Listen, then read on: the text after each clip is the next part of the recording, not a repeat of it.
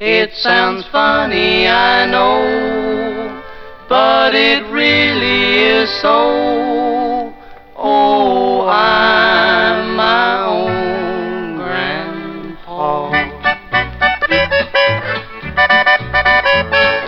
I'm my own grandpa. I'm my own grandpa. It sounds funny, I know, but it really is so. Oh, I'm my own grandpa. Now many years ago when I was 23, I was married to a widder who was pretty as could be. This widder had a grown-up daughter who had hair of red. My father fell in love with her and soon they two were wed. This made my dad my son-in-law and changed my very life.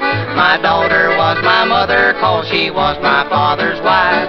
To complicate the matter, even though it brought me joy, I soon became the father of a bouncing baby boy. My little baby then became a brother-in-law to Dad, and so became my uncle, though it made me very sad. For if he was my uncle, then that also made him brother of the widow's grown-up daughter, who of course was my stepmother. I'm my own grandpa. I'm my own grandpa. It sounds funny, I know, but it really is so. Oh, I'm my own grandpa. Father's wife then had a son who kept him on the run, and he became my grandchild, for he was my daughter's son. My wife is now my mother's mother, and it makes me blue, because although she is my wife, she's my grandmother too. I'm my own grandpa. I'm my own grandpa. It sounds funny, I know, but it really is so. Oh, I'm my own grandpa.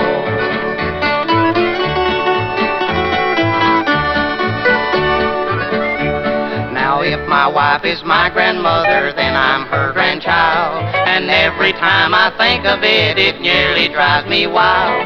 For now I have become the strangest case you ever saw. As husband of my grandmother, I am my own grandpa. I'm my own grandpa. I'm my own grandpa. It sounds funny, I know, but it really is so. Oh, I'm my own grandpa.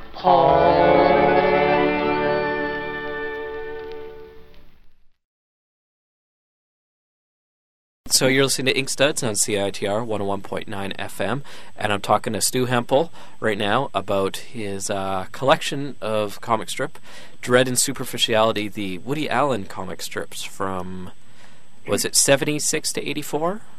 Yes, exactly. Excellent. It's a pretty fantastic collection. It's not a complete collection, but your favorites, I guess, or is it complete? Is it ever not complete? There are probably 3,000 to 4,000 of them, and this, I think, has 220. There we go. That I selected with himself, Woody. Oh, really? Yep. So he was involved in the process with this book. He is a very detailed, fastidious man, and I show him everything. For example, it was he who suggested I write the preface. I really wanted to get a couple of his old colleagues and friends, Marshall Brickman and Dick Cavett. You know who they are, I assume. I know Dick Cavett. Yeah, well, Marshall Brickman and Dick and Woody were all, as youngsters in their 20s, I believe, accepted in the NBC comedy writing program. I think NBC paid them $100 a week or something equally small. And they began and filtered out into the medium of radio and television, actually, at that time. And Woody went on to do a couple of shows. Dick, of course, worked for Parr, I believe, and perhaps for Carson, and so did Marshall Brickman. But Marshall's name is connected with Woody because he co-wrote both Annie Hall and Manhattan. Oh, really? Okay. Co-wrote is a misnomer in a way. Woody only did that with 2 or 3 people that he liked. and actually they talk the script. They talk the concept and the script through, and then Woody actually does the writing. Marshall's now this isn't about Marshall, but just to give you a context, he's the co-book writer of the successful musical Jersey Boys. Oh, okay. And also wrote and directed a couple of movies, one of which was called Simon. So that's who Marshall is. At any rate, back to my point, I thought I'd get Marshall and Dick, who've known Woody maybe a little longer than I have. I've known him maybe 40 years and change. I would record them, I thought, and then make a preface out of that. And Woody said, "No, you were there. Why don't you do it?" What he meant by "you were there" was when he was in his late 20s. I knew his manager, still his manager by a handshake only, Jack Rollins, and Jack let me follow him around to little comedy spots. There was no proliferation like now. This is 1967 or 8, I imagine, that I'm talking about, the late 60s. Mm-hmm. Before Woody had a big name. He played sometimes for free and sometimes for $50 at places mostly around Greenwich Village. The Bitter End was one upstairs at the Duplex. The Duplex had a 2-floor thing, and I used to watch Woody. What he meant by "you were there" was you watched me develop and fight the audience. So instead of my getting to sit with those amusing guys, Woody had me write the preface, which I did. And now to the end of the point is that he wanted to look it over, which he did. He's definitely in a tour. But he changed very little, by the way. He changed only 2 minor details. The most minor was that when we were doing the comic strip, and before it came out, I don't know if you know about comics, but I have fair amount. Yes, you do. Of course, you have a site too, don't you? Yeah. Did you invent that site? I had someone help me. Well, it's pretty terrific. I love Thanks. it. Anyway, so we were 6 weeks ahead. So a number of months before the strip came out, I had to go to Woody's apartment then on Fifth Avenue every Saturday to show him the new 7 strips that I was doing. He would go over them and help me adapt material. He didn't write it. He just directed me to stuff or corrected stuff. But I took with me always the publicity for the strip that was coming out.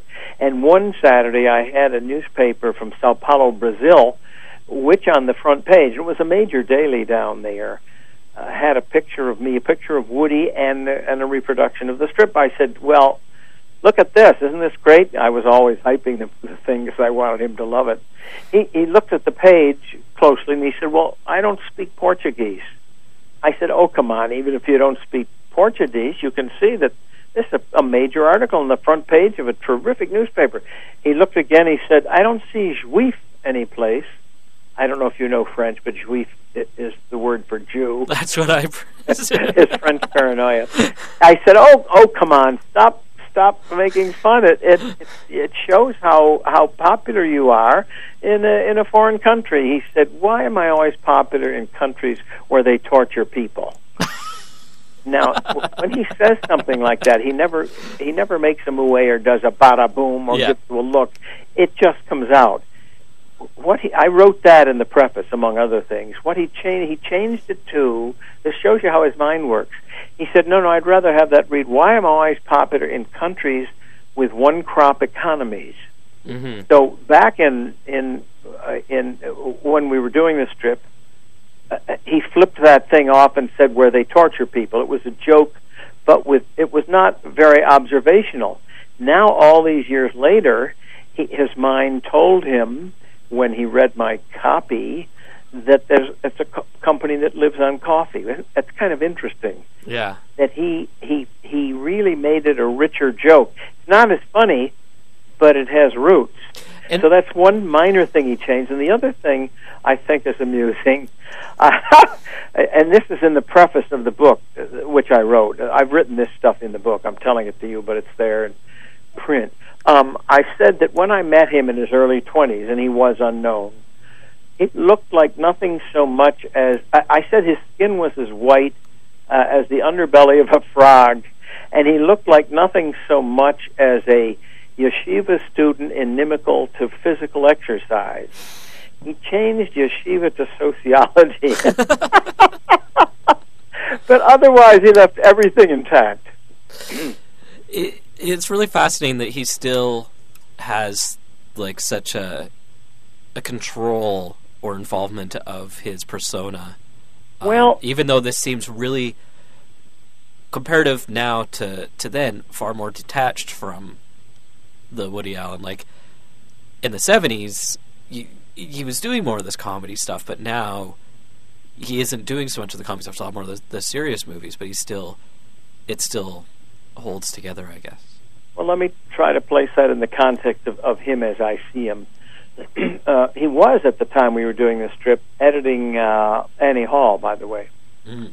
And he was doing some stand-up, but those were mainly large contracts, like Las Vegas and perhaps in New York at the Copacabana or wherever he played, the big venues that had been booked for him when he was still a stand-up comedy guy, and they booked him, let's say, for the next season or 2 or 3, you know. So he had to go do them, and I saw him do one in Vegas long after he was done in his mind being a stand-up, and he was not pleased.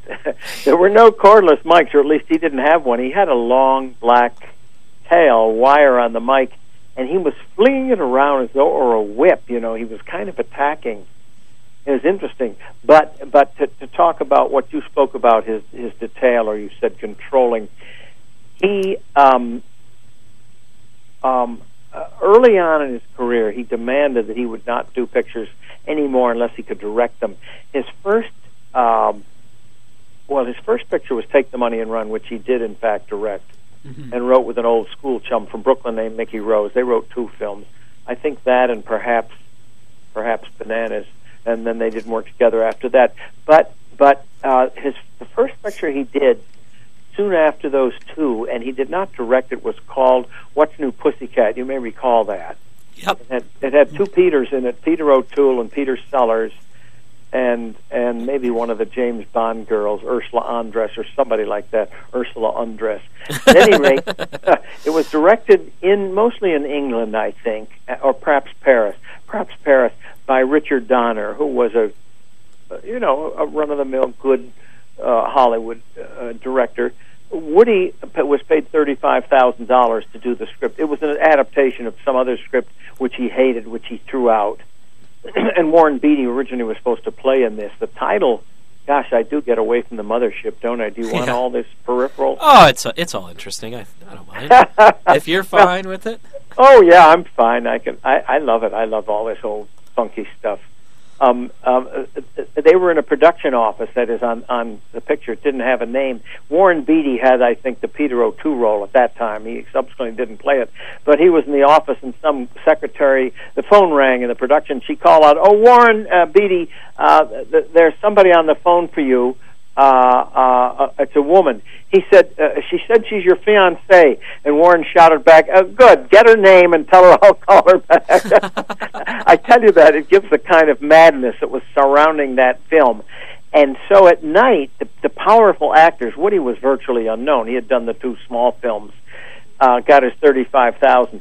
The 2 big actors were Peter Sellers and Peter O'Toole, and at night, they would go over the script and take Woody's great jokes. He was very young then. And rewrite the script so they got the jokes. So Woody was, of course, under contract, but after that film, he said, "I will never do another film I don't direct." Yeah.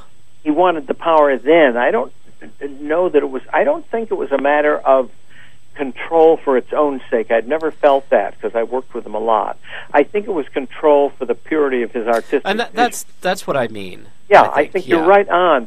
And with the strip, I had to show him every strip for the first number of years, not for the whole 8. Yeah. But on this book, which he did not write, I mean, obviously it's based on him, and he was a certain part of the comic strip, but he never actually wrote it. He had given me the right to use any of his material from stand-up, from his books, from his scripts, from his films, and then he gave me hundreds and hundreds of pages of jokes which had been typed up by his assistant whenever he has joke ideas, and they pour out of him like the geysers at Yellowstone Park. They never stop. He's always thinking of them, not trying, but they're there. Concepts for movies and plays and stories and just one-liners or phrases.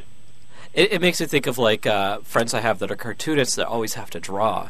Like that's what they do. They draw. So it sounds like with him, it's just he thinks and he. But as creates. a cartoonist, and I'm only an 8th-rate cartoonist.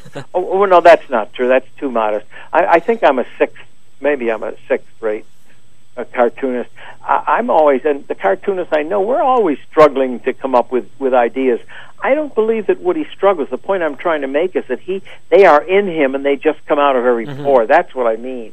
Yeah, no, that's what I'm going to. Like, I have friends that are like that just have to draw all the time. Like, we'll be having lunch and the one person just go and grab a newspaper and start drawing on the cover of the newspaper and altering the images. And oh boy, well I kind of suffer a little more than that. But Woody had these pages, and whenever he thought of stuff, he would write it down. You'll find it on scripts, on napkins, on hotel stationery, on yellow pads, and he would give them to his assistant, and then they were typed into pages, and he gave me all of that stuff. Sometimes they were only a word or just a short phrase, a shard, sometimes a sentence, sometimes a concept notion or a whole theme. For example, there was one in the book that said... It was written out. He thought it out. I don't know that he even ever used it. It said, Sigmund Freud could never order blintzes. Do you know what a blintz is, Robin? it's a pastry. Okay. I wanted to be careful. Yeah. He said Sigmund Freud could never order blintzes. He would go into an appetite. I know. Sigmund Freud could never order blintzes. He couldn't say the word. He would go into an appetizer store and say, "Would you give me some of those crepes with cheese in the middle?" And the store proprietor would say, do you mean blintzes, Herr Professor? And Freud would turn all red and run out into the streets of Vienna, his cape flying, furious, and he invented psychoanalysis and made sure it wouldn't work. Now, that whole thing was in there. That's one of the longer ones. I was able, if I wished, to take things like that and make them, that would have been a Sunday page. I don't know if I ever did it. There were things like that.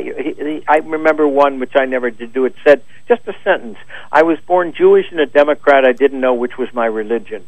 So he gave me these pages, and I found lots of wonderful stuff in there. There's one I was reading earlier, which really, I think, encapsulated just the aesthetic that Woody would be going for, and it was about acting and learning how to act, and how it was hard for him to act. And he read about Demosthenes, the great Greek orator, putting rocks in his mouth, and it just seemed like to really get that that moderate self-deprecation, but at the same time like having this really esoteric reference in a way to kind of like make people think and kind of push to not be just an easy 1-2 punch joke.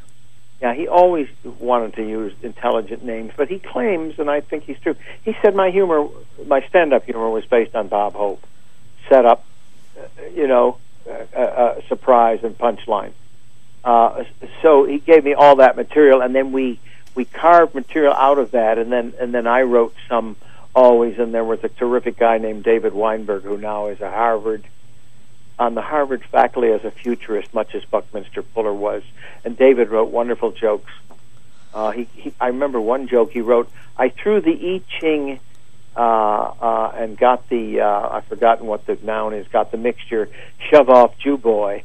And the syndicate changed it to, I threw the I Ching and got the proposition, shove off Shorty. They were always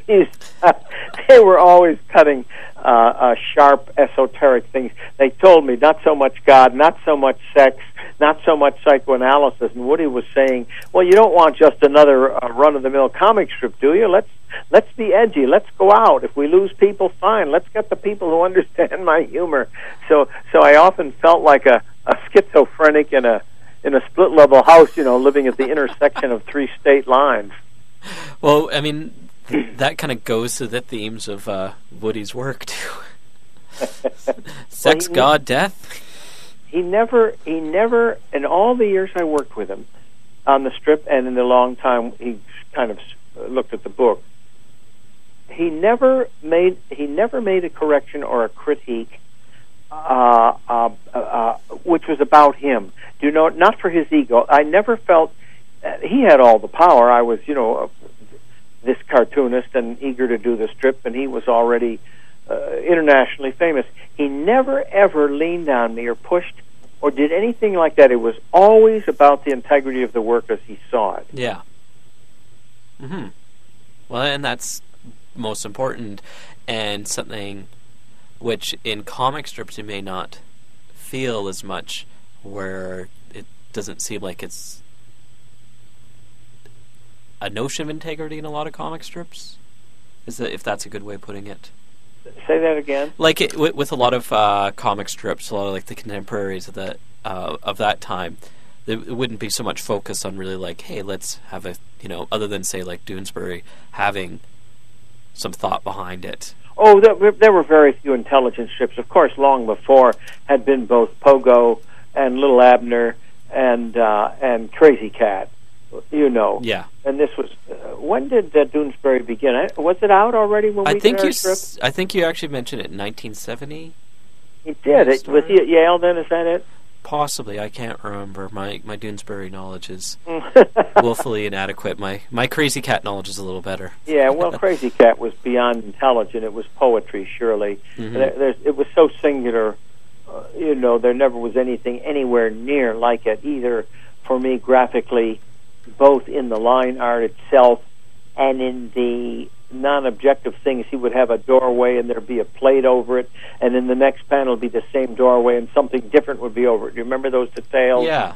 A wonderful kind of a strip, and that language he invented was in its way similar to the Pogo language and to the Little Abner language. But both the Pogo language and the Abner language were glosses on Southern talk.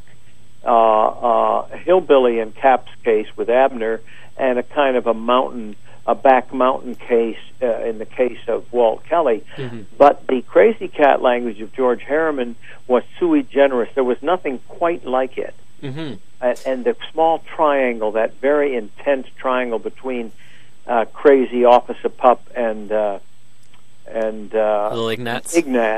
Was something that never happened again in a strip. But they were certainly all the same in that they were intelligent. We tried for intelligence, but many of the jokes, many of them are run-of-the-mill, based on Woody's own persona that he used in the 60s. Did I assume that the publisher sent you this book, yes? Yeah, I've got a Good. copy right So in you front know of what me. I'm talking about Yeah. all the way here. Yeah, and that's something really I didn't know is Pogo for Woody was kind of what he visualized as like the perfect comic strip. It seems like. Oh, it was wonderful. It was just sensational. He also liked Abner a lot. I don't know that he and I ever spoke about Crazy or that he wrote about it, but he did like Abner, and you see in the preface I wrote where he's quoted from the notes. I took notes of all our meetings generally, pencil notes in a yellow pad, and he said that he wanted an intelligent strip, I think, like Abner, and he said instead of just one-liners where the joke ends after a day, he said, I'd like whole sequences. Remember that? He said, like Abner, with characters connecting and stories running. He said, I remember the Shmoo and Sadie Hawkins Day. Cap, I worked for Cap. Did you know that as a kid? That's something I was going to ask you some questions about. Yeah, okay, in just a minute you can. I just wanted to make the point that when I met Cap, it was because I was an advertising copywriter as a kid, and I suggested that he take Fearless Fosdick. I suggested that he let a client, a Wildwood Cremo, which was a hair tonic, that he let me take Fosdick. You remember that was his parody of Dick Tracy. Mm-hmm. I wanted to use that for ads, and he said, well, it's an interesting idea, and I'd love the money, but he said, I don't write single jokes in a strip. I said, well, I'll do it. He said, okay, if you can do it, let's do it. And I did that. But he wasn't a joke-a-day guy, and Woody wanted more long lines. Remember, he said, perhaps I'm not in every joke. If you do that and have my psychiatrist and let me see her at home and have my parents. So he wanted it to be both intelligent and not just a joke a day and not wholly focused on him. He had a good overview. You see how the ego wasn't there. He didn't say, I have to be in everything and and all the punchlines have to be mine. He didn't do that.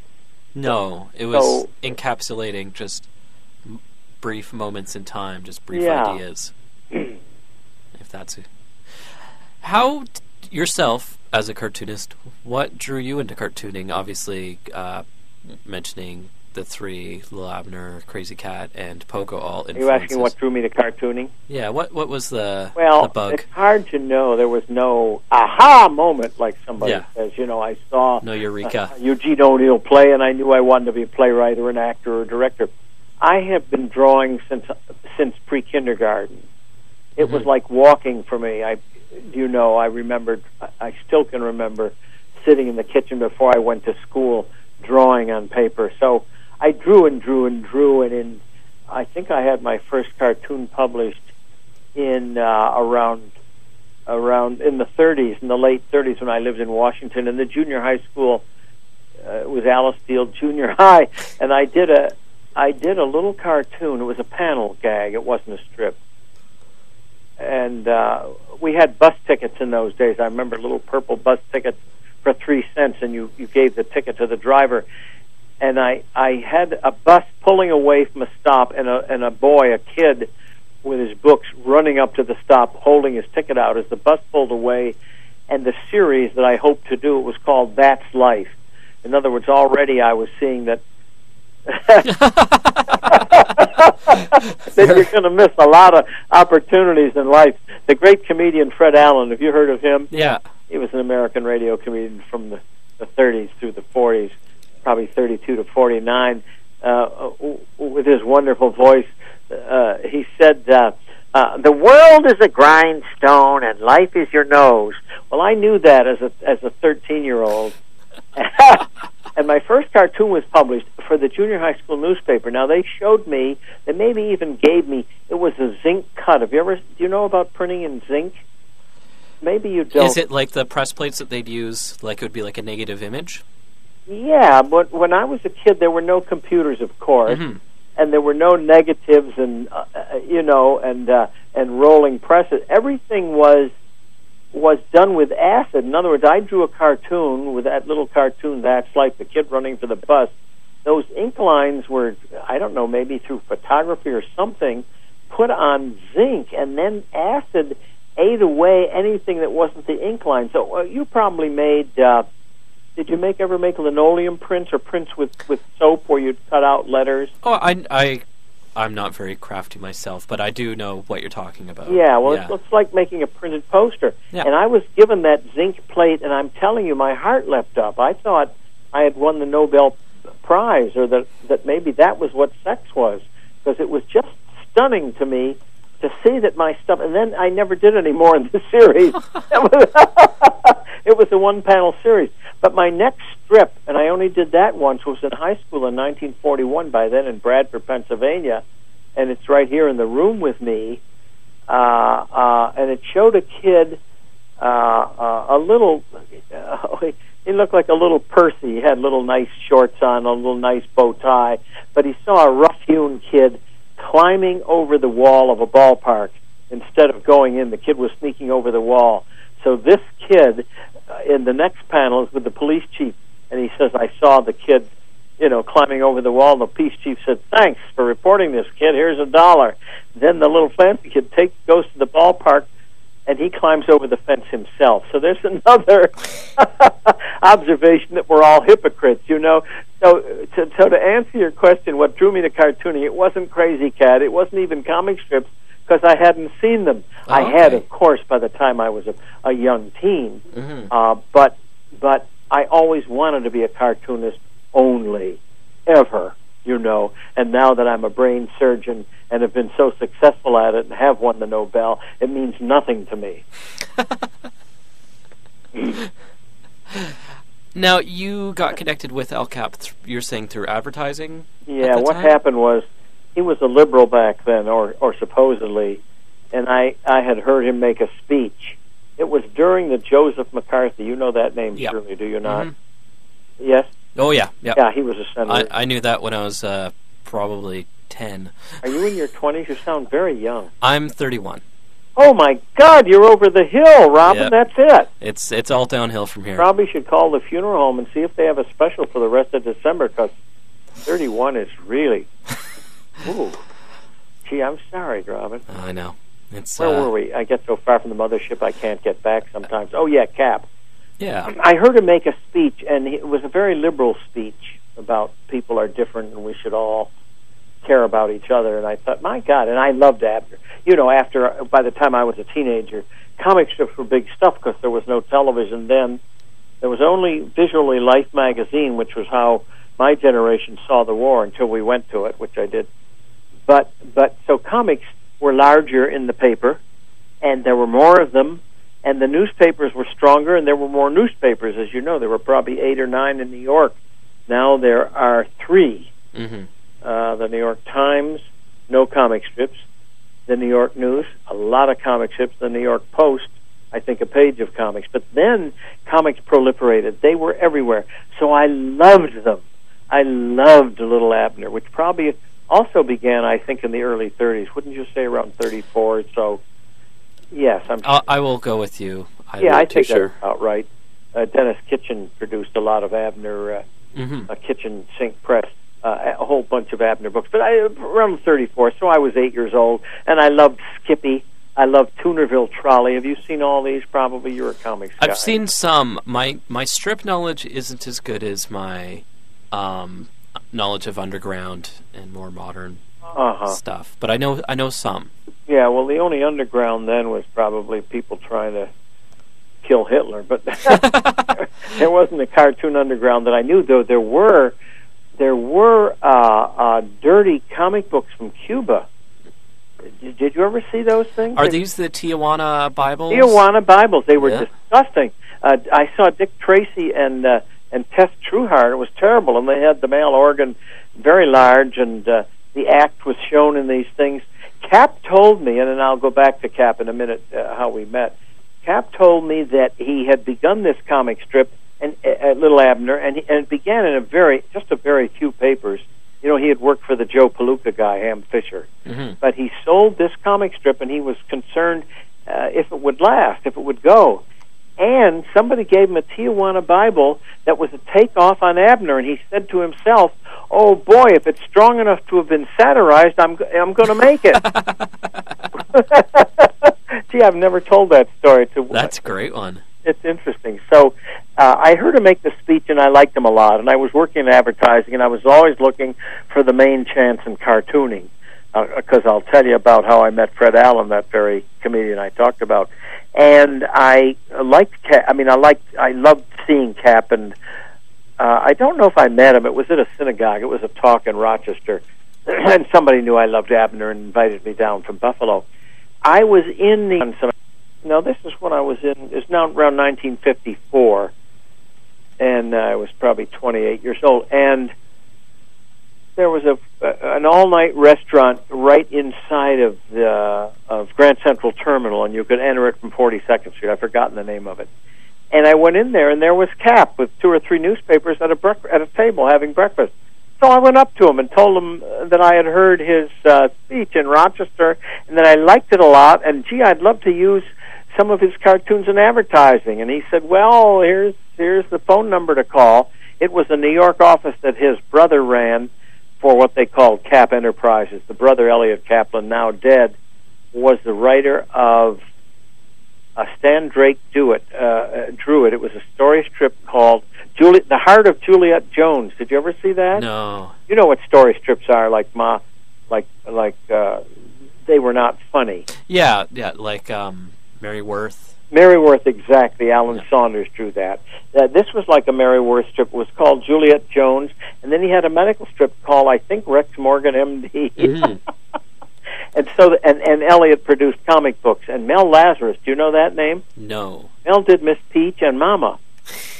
Do you know those comic strips? No. Well, Robin, there's so much to know. You flunked the Citizen Arcane test. I'm going to give you. It's like a hook, only it's an audio hook. We're going to pull you off the stage. Next contestant. Oh no. Mel Lazarus is a nice cartoonist. He's still around. Miss Peach was sort of a markdown Peanuts with a lot of kids and a school principal.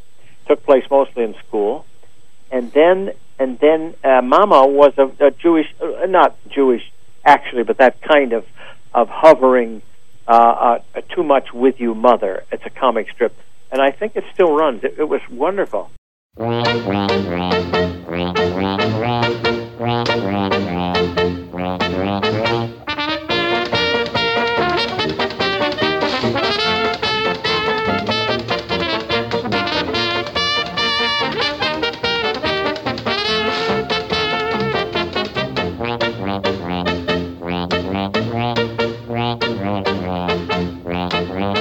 Wenn der Führer says, wie ist der Master Race? Wie Heil, Heil, right in the Führer's space. Not to love the Führer is a great disgrace. So wie Heil, Heil, right in the Führer's space. Wenn Herr Goebbels says, wie own the world in space. Wie Heil, Heil, right in Herr Goebbels' face. When Herr Goering says, they'll never bomb this place. Wie Heil, Heil, right in Herr Goering's face.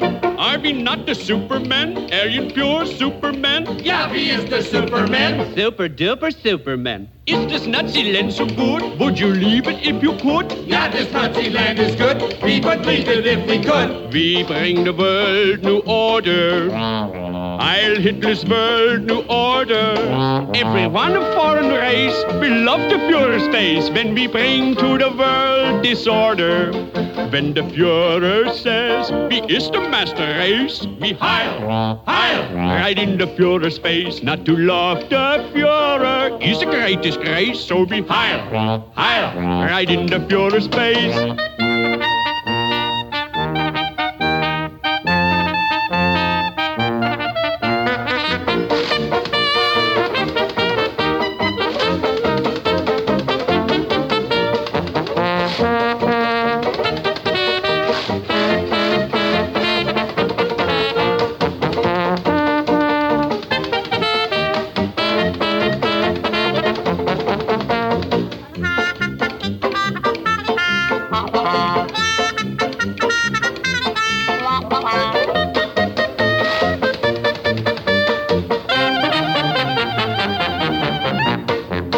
When the Führer says, wie ist der Master Race? Wie Heil, Heil, right in the Führer's face. Not to love the Führer is a great disgrace. So be Heil, Heil, right in the Führer's face.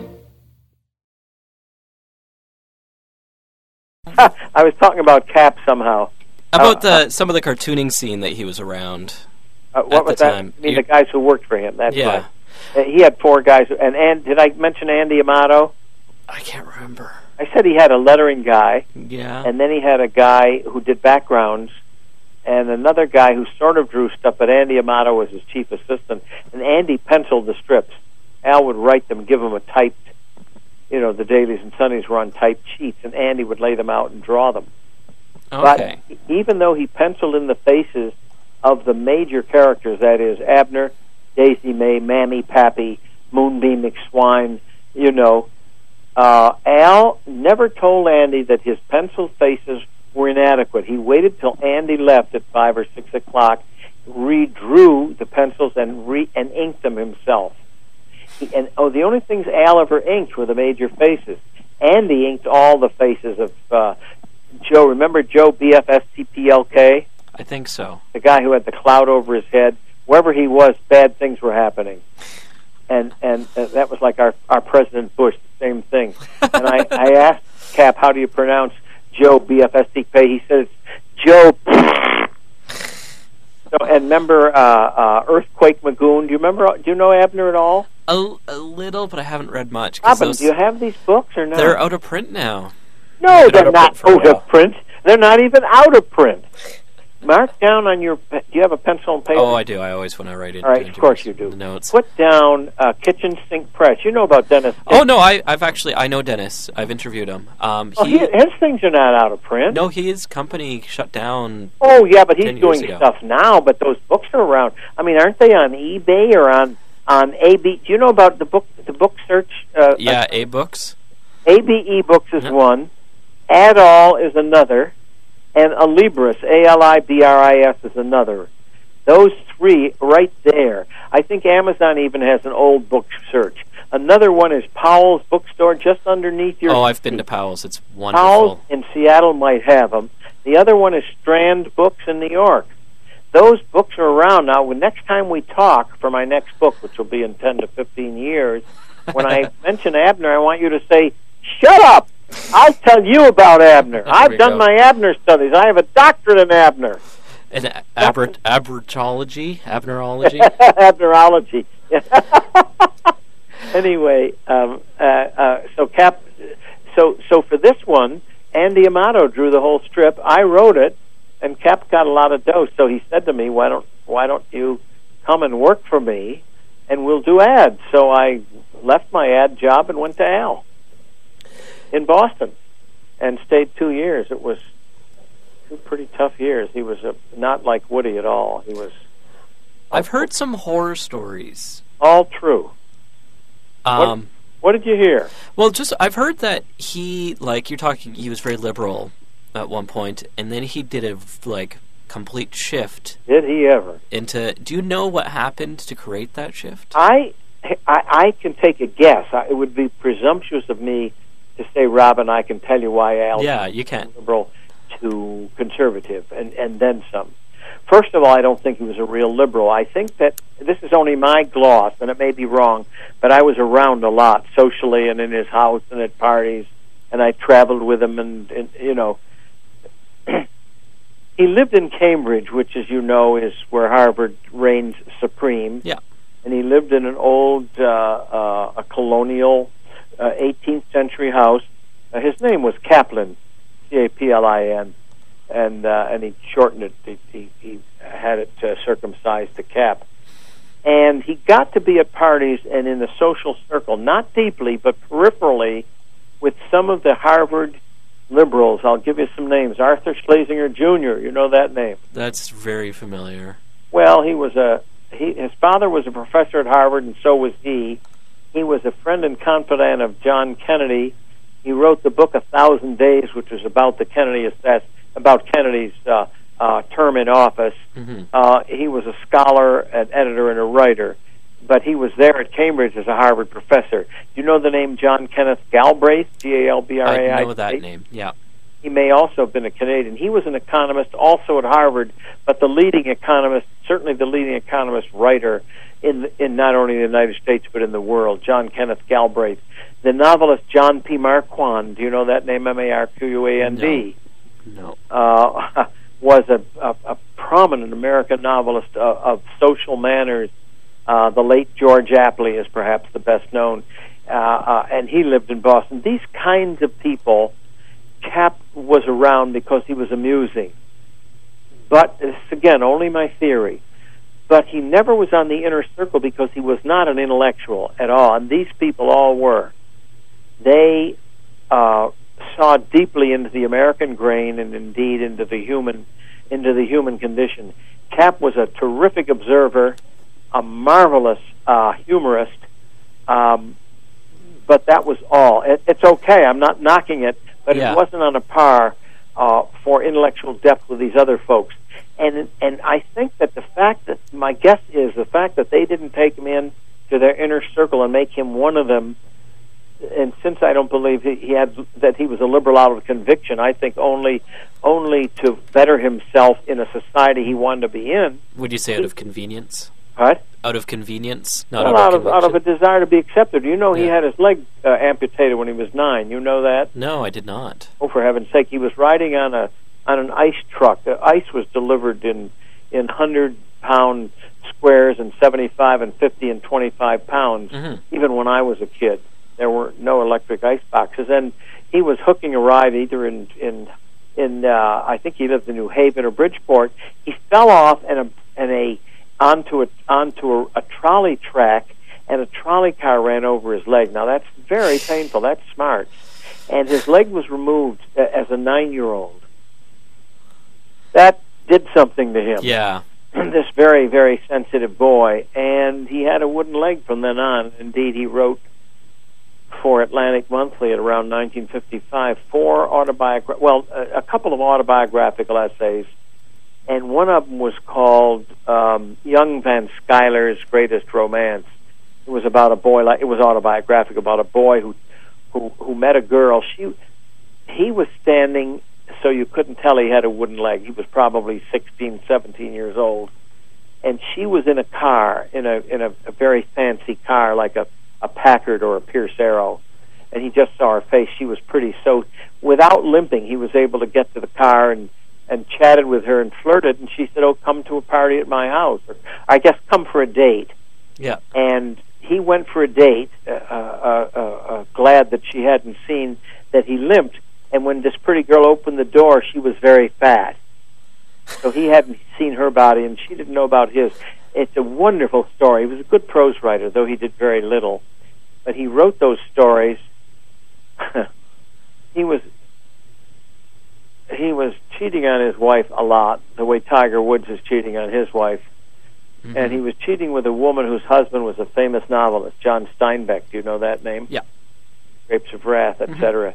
And to impress that woman, she said, "Everything you write, Al, ends up wrapping fish that's thrown into the garbage the next morning. But what my husband John writes ends up in library shelves bound in leather." So he quickly made a deal with the Atlantic Monthly, where he knew Charlie Morton, the editor, and said, I'm going to write. Did you ever hear his voice? I'm going to write an autobiographical book called The World of Al Capp, and I'm going to do chapters, and I'll do them as essays, and you can publish them as articles. He wrote 4 of those, of which Young Van Skyler's Greatest Romance was one. And I think she said, "Gee, you're a good writer," and he never wrote prose much again, except for magazine art, and just throwaway things. He wrote another very perceptive one about Charlie Chaplin, and this is before Chaplin had been, Chaplin was famous, of course, yeah, but he hadn't yet broken through in the intellectual world as the really, truly great cinema artist that he was. And Al wrote and there were no biographies of Chaplin at that time, and Al wrote a very, very perceptive piece on Chaplin that I liked very much. The other one was called I Remember Monster, and that's based on a very popular play that was called I Remember Mother, I think it was. I Remember Monster was, without his name, based on the Joe Palooka artist Ham Fisher, for whom Capp worked and for whom Capp was an assistant. And Ham Fisher was very cheap with Al and very cruel to Al. And the interesting thing is that many years later, when I worked with Al, I wasn't his assistant, but because we had a little corporation, but I was the lesser of in the group. He was the famous, and I was the unknown. He treated me cruelly and cheaply. So it's very interesting to me. There's all these interesting little linkages everything has to each other. Yeah, and so you've heard stories about Capp. So he was a marvelous, marvelous artist. His drawings were exquisite, I thought, and his writing was superb, totally original, very special. It was the first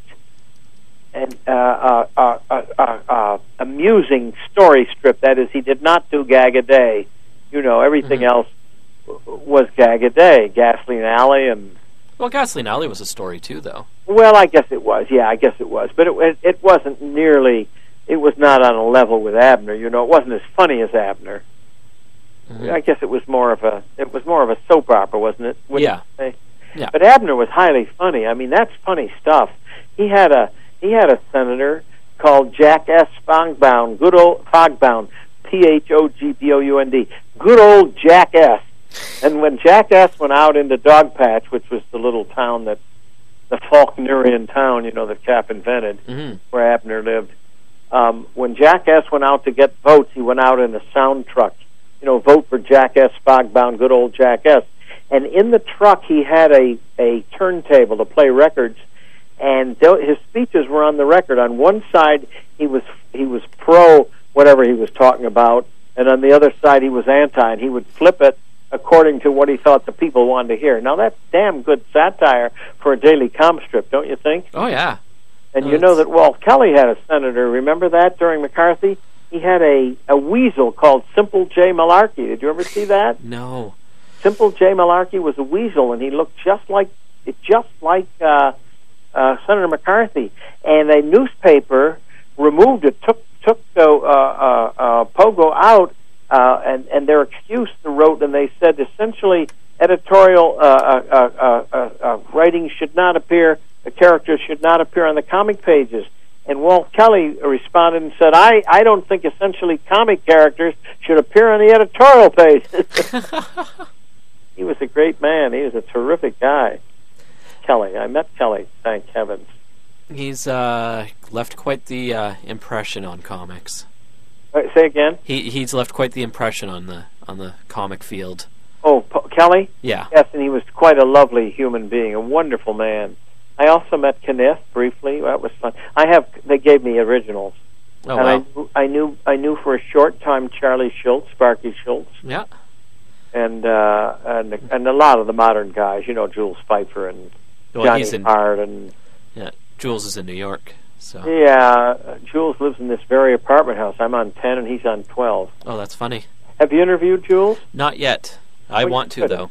He has a memoir coming out next year. Ah. And tell him you spoke to me. He's a nice guy. Yeah, I'm Fantagraphics' his publisher. I'm very close. Work with them a lot. So. Oh, you know Growth? Yep. Oh, then you know his big magazine that he sometimes gets out, right? The Comics Journal? Yeah. Yeah. I wrote a piece about Cap, I did a strip with Jack Davis. Did you ever read that piece I wrote? No, but I love Jack Davis. Oh, well, you mean physically or? Cartooningly. Okay, wait, what have I done with my glasses here? God damn it. Now let me find my glasses. I'm going to give it the date. I have the Comics Journal. Where are my glasses? Okay, Robin, nobody leaves the room here. Wait a minute. Damn. And you do the site yourself, too, don't you? Yep. Where are my glasses? Can you believe I'm in my very house? Did they fall on the floor? I've got to be careful not to step. Oh, my heavens. Well, that isn't your problem. Oh, here they are on the chair. Okay, here's the Comics Journal. Gary asked me to write. I did a strip with Jack. We never sold it. It was called Pure Clem. I kind of lifted it from Abner. And that's what I wrote about, how stupid I was. The Comics Journal is a special edition, Volume 4. I know you're writing. Winter 2004. Okay. There's a Hirschfeld on the cover. You probably have it, though. I know that book, yeah. It's got the conversation between Chris Ware and Pfeiffer in it, I think. Sarah Gloria with Simpsons, Jack Davis, unpublished comic strip, Lionel Feininger. I don't know, but there's I knew Hirschfeld quite well, by the way. Anyway, I wrote about, and there's something of Mouse in here, too, some Spiegelman in here, and I know Art. Mm-hmm. Have you talked to Art? I've met him, but I haven't done an interview with him yet. Well, he's terrific. I've interviewed his wife. You met Françoise? I interviewed her last you year. interviewed her? Oh, good. Yeah. He's a very smart guy and is an intellectual. Yeah. Funny thing is, she's from France and would like to stay in America, where her job is terrific as the New Yorker cover art director, and he is mad at the country and wants to move away. There you go. I think that's dissipated a little in time. You think? Yeah. Hopefully. More recently. Anyway, ask away. It's interesting, all the modern comic stuff. Were you around any of the actual comic book folks in the 50s and 60s? No, I wasn't, but as a 10-year-old, a friend of my dad's took me to a newsstand. This was in Elmira, New York, and said, pick anything you want, and there was something called Famous Funnies that I had never seen, and it had Dickie Dare by Milton Caniff. It had something called The Wet Blanket. I don't remember who did it. It was the first edition. It was a dime, and I understand. Is it worth a lot now? It is one of the first comic books, as far as I know. I think it must Famous have been Funnies. the first. Funny. I mean, I never saw anything. I had it, and then I probably threw it away. Oh. I loved it. Oh, Hairbreadth Harry was another. Have you ever heard of these? No. Probably Google. I've never Googled them. Hairbreadth, Hairbreadth, Hairbreadth Harry.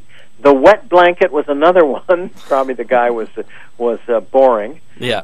Dickie Dare. Did you ever hear of that? By Milton Caniff, long before Terry. Mm-hmm. This would have been 1935 or 6, around there.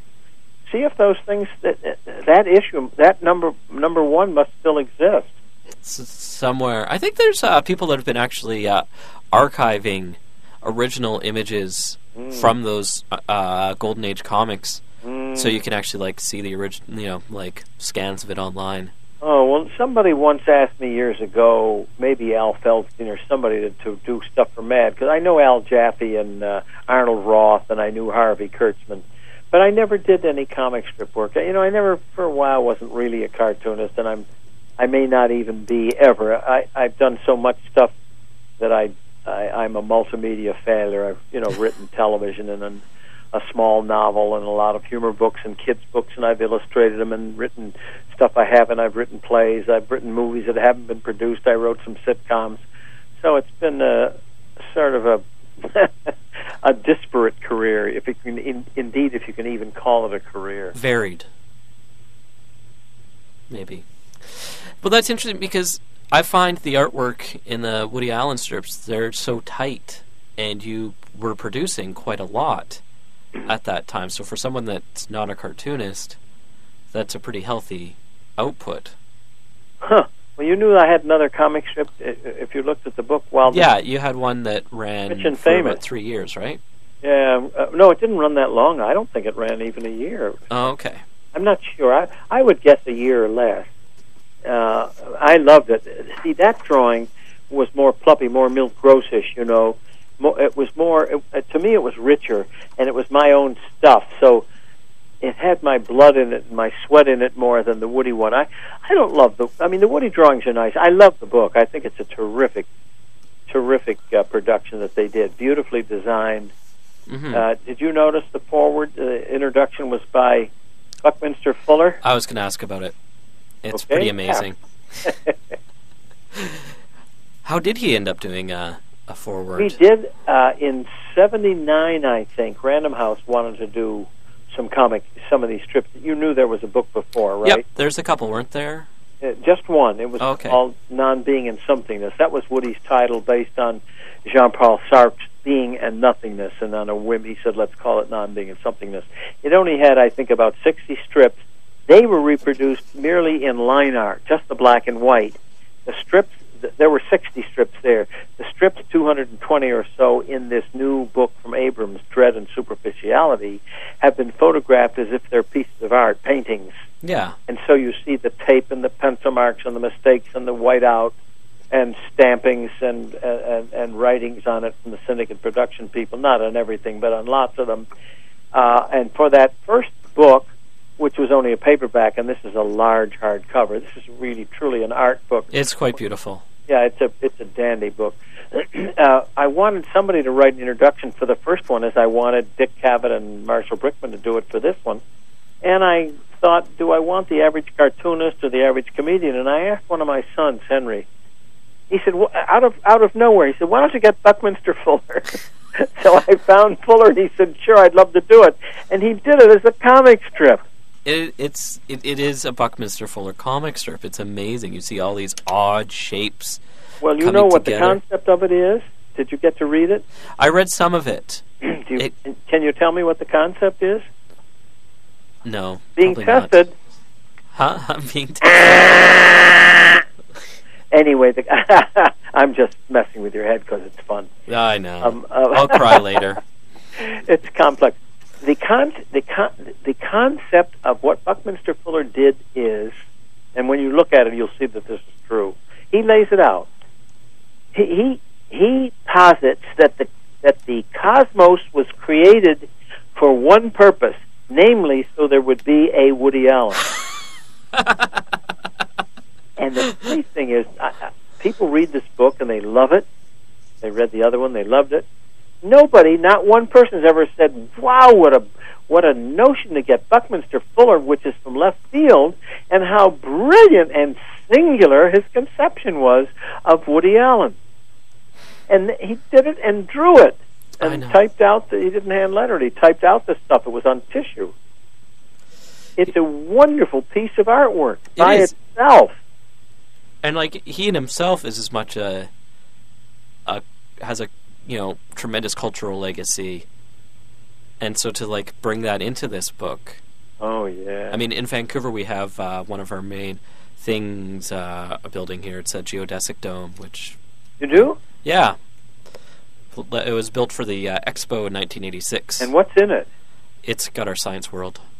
A Science World? Yeah, little science thing for so kids. You can walk in it and stuff, right? Yeah. Oh, yeah, it's huge. I've never seen one. I've only seen drawings. Yeah, there's a lot in British Columbia, just on the Wow. Vancouver Island and things, folks. I had a friend growing up who had one in his house. Like, part of the house was a geodesic dome. Wish I had a friend growing up. I'm sure you have plenty now. Well, I probably offended them all, and that's just since breakfast. Each day I have to start over. There we go. Well, that's what comic strips are for. They're for the friends we don't have, right? Yeah. That's why we love them. So, thank you so much for talking to me today, You're welcome. Stu. I really got a lot out of this conversation. Oh, good. I'm glad. I really appreciate you taking the time. I'm happy to chat do with it.